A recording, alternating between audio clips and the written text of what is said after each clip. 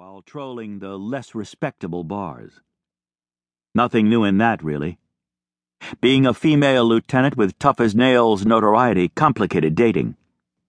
And with her particular tastes, you shouldn't be out here alone. Before she could register that deep voice as someone she recognized, Margot had her coat open, her loaded Glock in her hand. The weapon didn't faze him.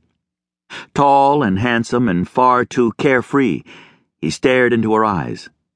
Even in the dim light through the never-ending sleet, she saw his crooked smile and she felt his anticipation. Well, hell. Spending hours in a classless bar amid nasty drunks had less impact on her tension than Dashiell Risk's half-smile. She didn't lower the gun, but she did keep her finger off the trigger. Stupid move, Dash. Approaching you in the dark? He stepped closer and, moving her gun hand aside, put his fists in the lapels of her coat and pulled it closed against the blustering wind. The position had his hands near her breasts and caused her heartbeat to stall. Would you shoot me? No. She was trained enough to discern a threat before firing. But I might slug you. Taking liberties, he slid his hands up and under her collar to draw her closer. Is that forthcoming? He angled his face down to hers. Should I duck for cover? No. If he weren't so warm, she'd have pushed him away. Maybe.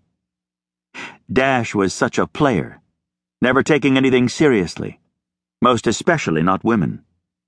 Where other men hesitated, he forged on with sensual confidence born from success. For a while there he'd hung at the bars with her, specifically Rowdy's bar, Getting Rowdy, the closest to where the women had been grabbed. He'd adequately allowed her to use him as a prop in her scam. With Dash, she could pretend to be an easy drunk and easier prey.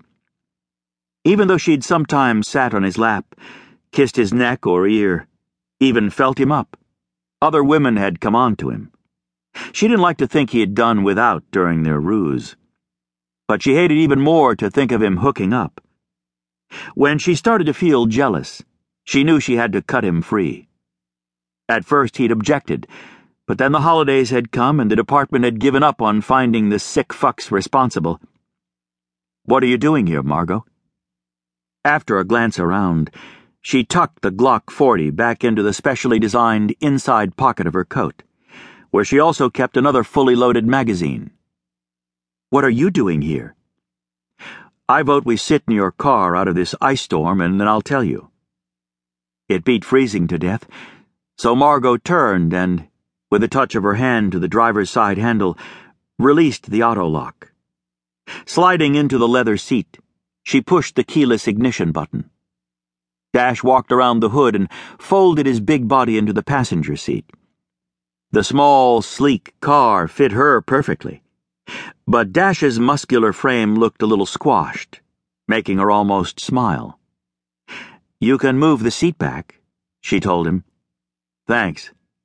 He adjusted it, which allowed him to stretch out his jean-covered legs a few inches. The interior felt like a meat locker from having been in the dark, bitter cold. She turned up the heater, set the climate control for both heated seats, and relocked the doors.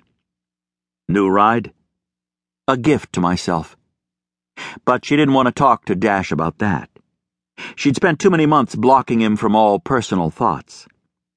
He studied her in silence. How long were you at the bar? Far too long, considering it had turned out to be a waste of time. Why?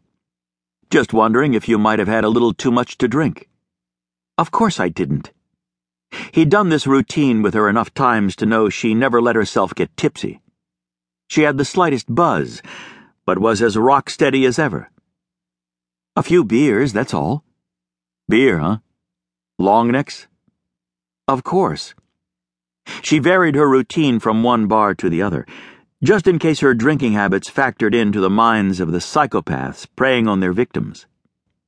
She showed up at each bar pretending to be already drunk, and then added to that perception by her loose behavior. I suppose you're as good at holding your liquor as you are at everything else.